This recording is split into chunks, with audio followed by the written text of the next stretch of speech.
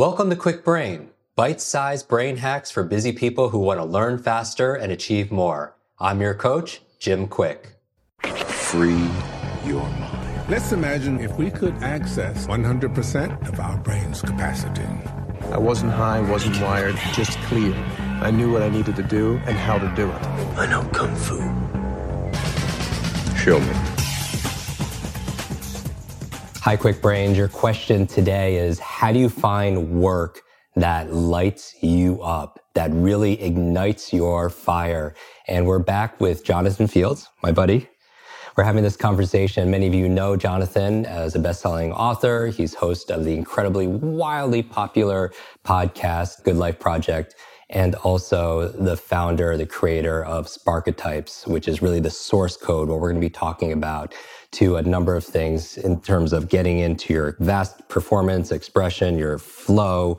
How do you do it all? Now, we've had a deep conversation. If you haven't listened to it yet on passion and purpose in a previous episode, I would highly recommend you listen to that episode, and we'll continue momentum right now. So, Jonathan, we touched on Sparketypes. What is a Sparketype related to passion and purpose, and why did you create it? Yeah, so a Sparketype for me is based on the belief that we all have a unique imprint or source code. You can call it your DNA.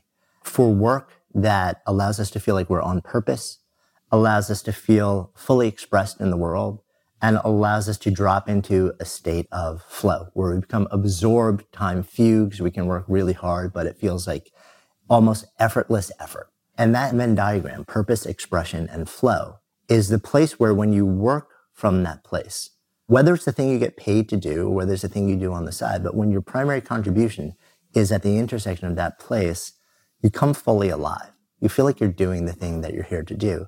And I was curious for a long time, can you identify this? Is there a set of universal imprints or archetypes or a source code that crosses, every culture, every age, and that stays with us for a long period of time? Because there's so many different ways that you can sort of, wander around and try and figure out what am I here to do.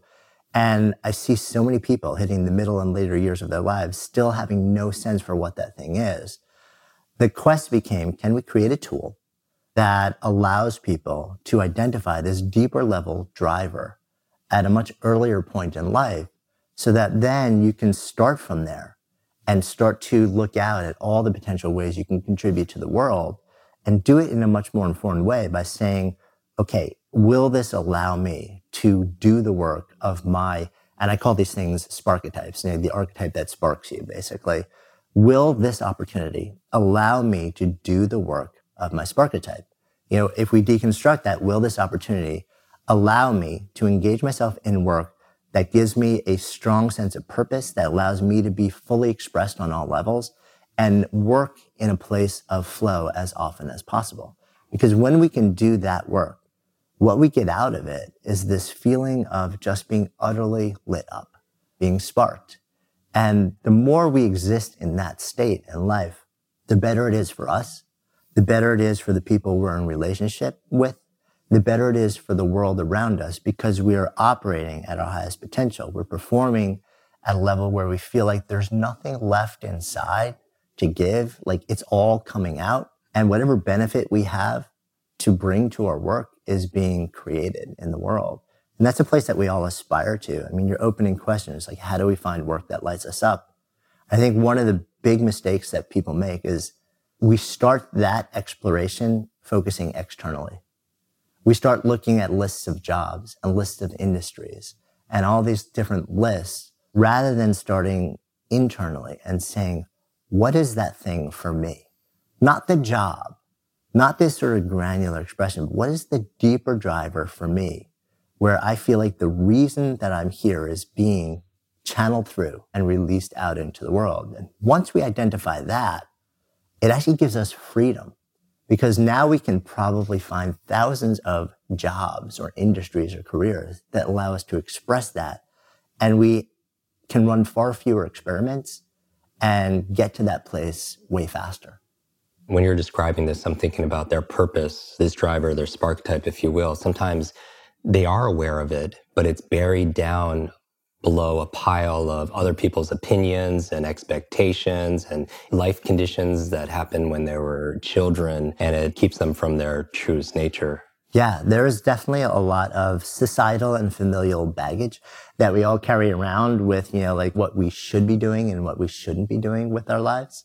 So there are 10 of these archetypes, and each person, I believe, is sort of a blend, but there are 2 that come up to be sort of like at the top. We call them your primary sparketype and your shadow sparketype. Your primary is really, it's the primary driver of the work you're here to do. And the shadow is something that you've probably become really good at, you enjoy doing, you have skills at. But if you're really being honest, very often you do it in service of doing the work of your primary better. It's not about being limited by a particular career. It's about understanding what is the deeper drive. So in effect, when we're going to go through really kind of a quick review on what these 10 sparketypes are, you could have any career, but they could be expressing different aspects of these sparketypes. Yeah, we have a pretty big data set now that tells us the preponderance of the different ones. And it makes sense that actually the performer is very often the one with the most familial and societal baggage, because very often a family says, oh, you shouldn't be a dancer or a singer or an actor because you'll never make a living doing it. So that shouldn't be your identity. And then it's buried underneath those expectations. It doesn't change the fact that it is this thing for you. And maybe they went through life and they have urges or interests in that field, but then they were maybe pushed towards a different way, Right. But it's still the core of who they are. And there are often cultural associations with that person. You shouldn't stand out. A lot of Aussies are told, like, don't be a tall poppy. It's fascinating to see this sort of like the constructs that are overlaid and how so many people will almost pretend that this is not actually what that deeper driver is for them, simply because it triggers so much shame or blame or expectation or a desire to avoid confrontation. Amazing. So we're going to go through the 10 sparketypes right now. So let's talk about the maker. Basically, the work of the maker is to make ideas manifest. It's the person who wakes up in the morning and just looks around saying, I need to create. Very likely you have felt this from the youngest years that you can imagine.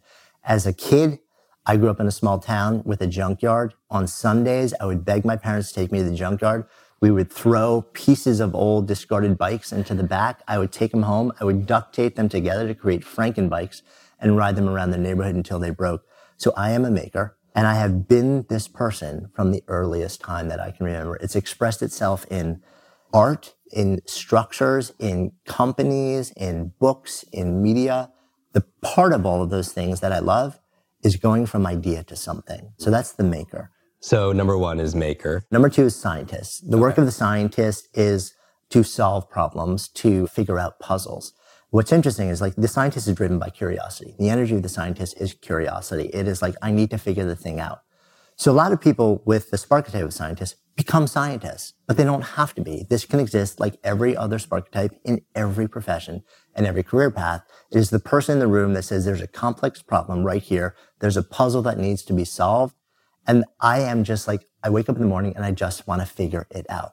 You may figure out something that has incredible societal value, that may solve problems, that may build companies, that may change the world, which is awesome to you. But when you're really being honest, the reason you do it is just what, famous physicist Richard Feynman called the kick of figuring the thing out. Next up, we have the maven. The work of the maven is learning. It's knowledge acquisition. The maven is the person who wakes up in the morning and they just want to learn. They very likely have specific fascinations, and they will devour every bit of knowledge they can in this particular field or area until they have exhausted it. You also see it manifest often in just very generalized interest in learning about everything.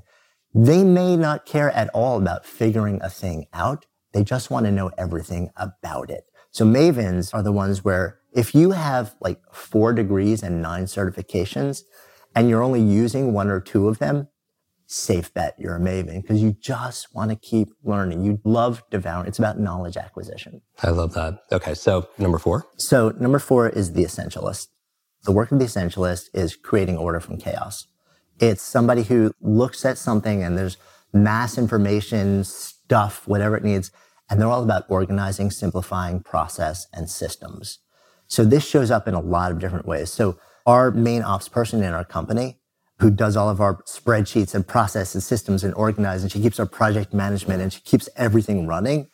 She's an essentialist. And a lot of essentialists find themselves in that role. When she was a little kid, she used to organize and line up her stuffed animals in height and color order. So the essentialist very often expresses itself in a very outward, observable way very early in life also. The essentialist also, for people who are not essentialists, very often is one of the spark types where people cannot understand how someone would want to do that because it's so foreign to so many other people with different drivers. But there are actually people who wake up in the morning and their favorite thing to do is organize, turn chaos into order. So you have your essentialist, number 5. Right. The performer. The work of the performer is to bring an illustrative, demonstrative energy to any moment or experience. That can happen on stage, on screen, in a musical environment, but it can happen anywhere also. They could be a teacher or a doctor. 100%. It's the idea of taking a moment, experience, or idea and demonstrating in a way that allows the experience, the wisdom from it to just completely be transferred and be brought to life in a way that everybody just gets it. And it's sort of like it sneaks past the shields. Okay. Performance number 5. I'm memorizing this also, by the way. Number 6 is the warrior, right? Yeah. So the warrior, the primary work of the warrior is to lead. It's the person who very often this shows up very young in life also. So if you were the 6-year-old where after school every day, you're like rounding up the neighborhood kids and being like, let's go on an adventure. This tends to show up often. There's one really fascinating societal overlay with the warrior too, which is that a lot of people create this very masculine and aggressive overlay with the role of being a leader, of being that person who leads others to a desired end as like together. And that is just pure societal stuff. What we see is that truly there is no need to be masculine in energy. There's no need to be aggressive. Very often the most effective people who play that role are quiet. They're sensitive. They have a really powerful balance of masculine and feminine or more towards feminine. It's completely unrelated to those energies. In the assessment, we've seen people discover that their primary is a warrior. They're like, I'm not that person. And then when you tell them, well, actually, it doesn't mean you have to be this bold, aggressive, sometimes arrogant, very heavily masculine. You can actually be gentle. You can be sensitive. You can be quiet and be astonishingly good at organizing people and leading them towards a desired outcome. Like, oh yeah, that's me. I've been that my whole life. So it's interesting to sort of deconstruct that a little bit. Okay, now the sage, number 7. Right. So the sage, the primary energy there is teaching. It is about transmitting wisdom, information in a way that people really understand with clarity and can embody it. A lot of sages end up being teachers or they end up being speakers. And very often a sage is about transmitting to groups of people. It's about the transfer of information and seeing the light bulbs go on. So if you're constantly finding ways to tell everybody what you know, you may spend a lot of time in Maven mode. In fact, Maven and Sage is a very popular pairing because you're devouring knowledge, but the real reason that you're doing it is because you want to turn around and share it with everybody so that they can know what you know. I love that. Advocate? So the advocate is all about giving voice to the voiceless. It is about playing the role of the advocate. So here's an interesting thing about the advocate, though. Very often we think of an advocate as standing up for other people. And very often they are. People who don't have a voice, people who are disenfranchised. Or animals or the environment. Well, that's the thing. It can be animals, it can be environments, it can be the planet. It can also be ideas. You can be the champion for ideas. You can be somebody who loves to champion and be the advocate for ideas in a room. And as long as you have that ability to give voice to something that you feel is not being given voice, advocates find themselves in that role and playing that role from the very earliest points in their lives. They can sometimes be the kids who a parent would be like, can you just stop talking already? You're like, no, but this isn't fair. I see injustice. Like, this has to be changed and I'm going to make it happen. So that tends to show up very often, very early in life as well. Astonishing. Number 9, I think, is the advisor. Yeah. So the advisor has some similarities to the sage. The advisor is about guiding very often an individual or a small group of people through a process towards a desired end. The primary difference between that and the sage is it tends to be a much more intimate expression of work. And rather than being somebody who's just teaching people how to do it or being a warrior where you're leading a group that you are part of to do it, the advisor rides alongside. Their job is to guide others along a process to a desired outcome. They're not one of those others. Like the joy you get from that is the process of advising them along the way as they make the journey and developing intimate, very often sustained longer term relationships. You find this in a lot of therapeutic professions. Like whether you're a therapist, sometimes the practice of law. So a lot of sort of professional practices that create long-term sustained relationships.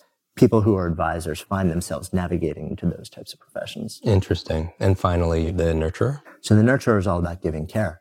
You are somebody who's very likely wired to feel a lot. You probably have a high level of empathy. So you may feel other people's unease or suffering or pain or discomfort in a way that you can't understand how others don't feel on the same level as you. And you are moved to do something about it. You're moved to give care. You're moved to help people not feel that level of unease or pain or suffering. This, I think, is one of the most powerful archetypes in terms of outward effect on other people. The thing you have to be super aware of as a nurturer is very often nurturers are so focused on giving that they end up empty. Self-care goes out the window. It's like, I don't have time to take care of myself. My job is to give care to others, is to help ease the suffering of others. They almost view it as hubris or arrogance or ego if they set aside time to take care of themselves, not realizing they can't actually do the work of the nurturer unless they're full also. Filling their cup. This has been a very powerful conversation for me to have with you because, this archetype, once you understand who you are, it takes, again, away judgment and allows you to make decisions based on what sparks and what ignite your soul, if you will. So I'm going to actually record a video, how to memorize these 10, so you have it in your mind. And I'll put in the show notes at jimkwik.com/notes of how to memorize these forwards and backwards so you can have them at your mental fingertips. And also put links to your assessment. And then the direct link is what? Sparketype.com. So SPARKETYPE.com. And that's for you, your team, your family also as well. And our challenge, take a screenshot of this, tag Jonathan, tag myself, and maybe share your Sparketype. Yeah, take the assessment. It takes about 10 minutes to do. There's no cost for the assessment. And then share your Sparketype and invite one person that you either are close with personally or you work with to do the same, and then share it with each other, because the conversations that we're seeing started around awakening to the deeper drivers of those that you are working with and living with on a day-to-day basis has been incredibly illuminating. On a relationship level, it can be really powerful to help understand each other. Amazing. So do that. Tag me in it also as well. I'll repost some of our favorites for the show, and I'll see you next episode. Want to double your brain speed and memory power? If you'd like to learn rapidly and get ahead faster, I'd like to give you my brand new Quick Brain Accelerator program. You will discover exactly what I teach my clients to learn, read, and remember anything in half the time. There is no charge. It's my gift to you for being one of our subscribers. That's KWIKbrain.com. Growing up struggling with learning challenges from a childhood brain injury, it's been my life's mission to help you have your very best brain so you can win more every single day. Now, want more Quick Brain? Here are 4 ways to fast track your results and lock in what you just learned into your long-term memory. Remember FAST, F-A-S-T. The F stands for Facebook. You're not alone on this journey. I invite you to join our free private online group. There you can connect with me, your fellow brain lovers, links to resources, and even submit your questions for me to answer in future episodes.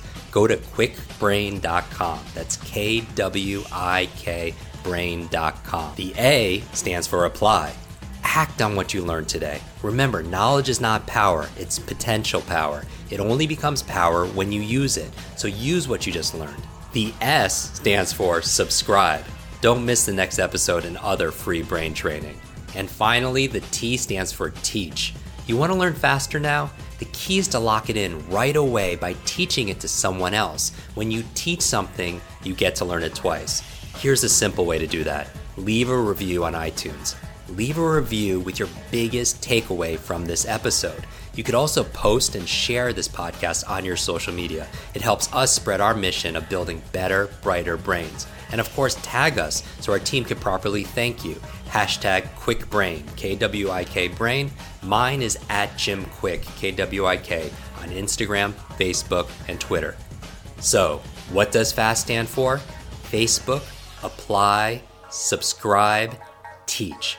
I'll see you in our next episode of Quick Brain. Until then, remember, you are faster and smarter than you think. I hope you're enjoying this episode, and if you want to go deeper with many of these authors that we have on our podcast, these experts, I want to invite you to join our Quick Success program. This is our monthly lives that I do, where I teach something brand new that we haven't taught before, answer your burning questions, and also we have something that people have been requesting for many years, a quick book club. This is your limitless book club where every single month we read a book together, like a book provided by this author. And then we get the author to come online and join us for a 1 hour. Share going deeper in these strategies, how to put them into practice.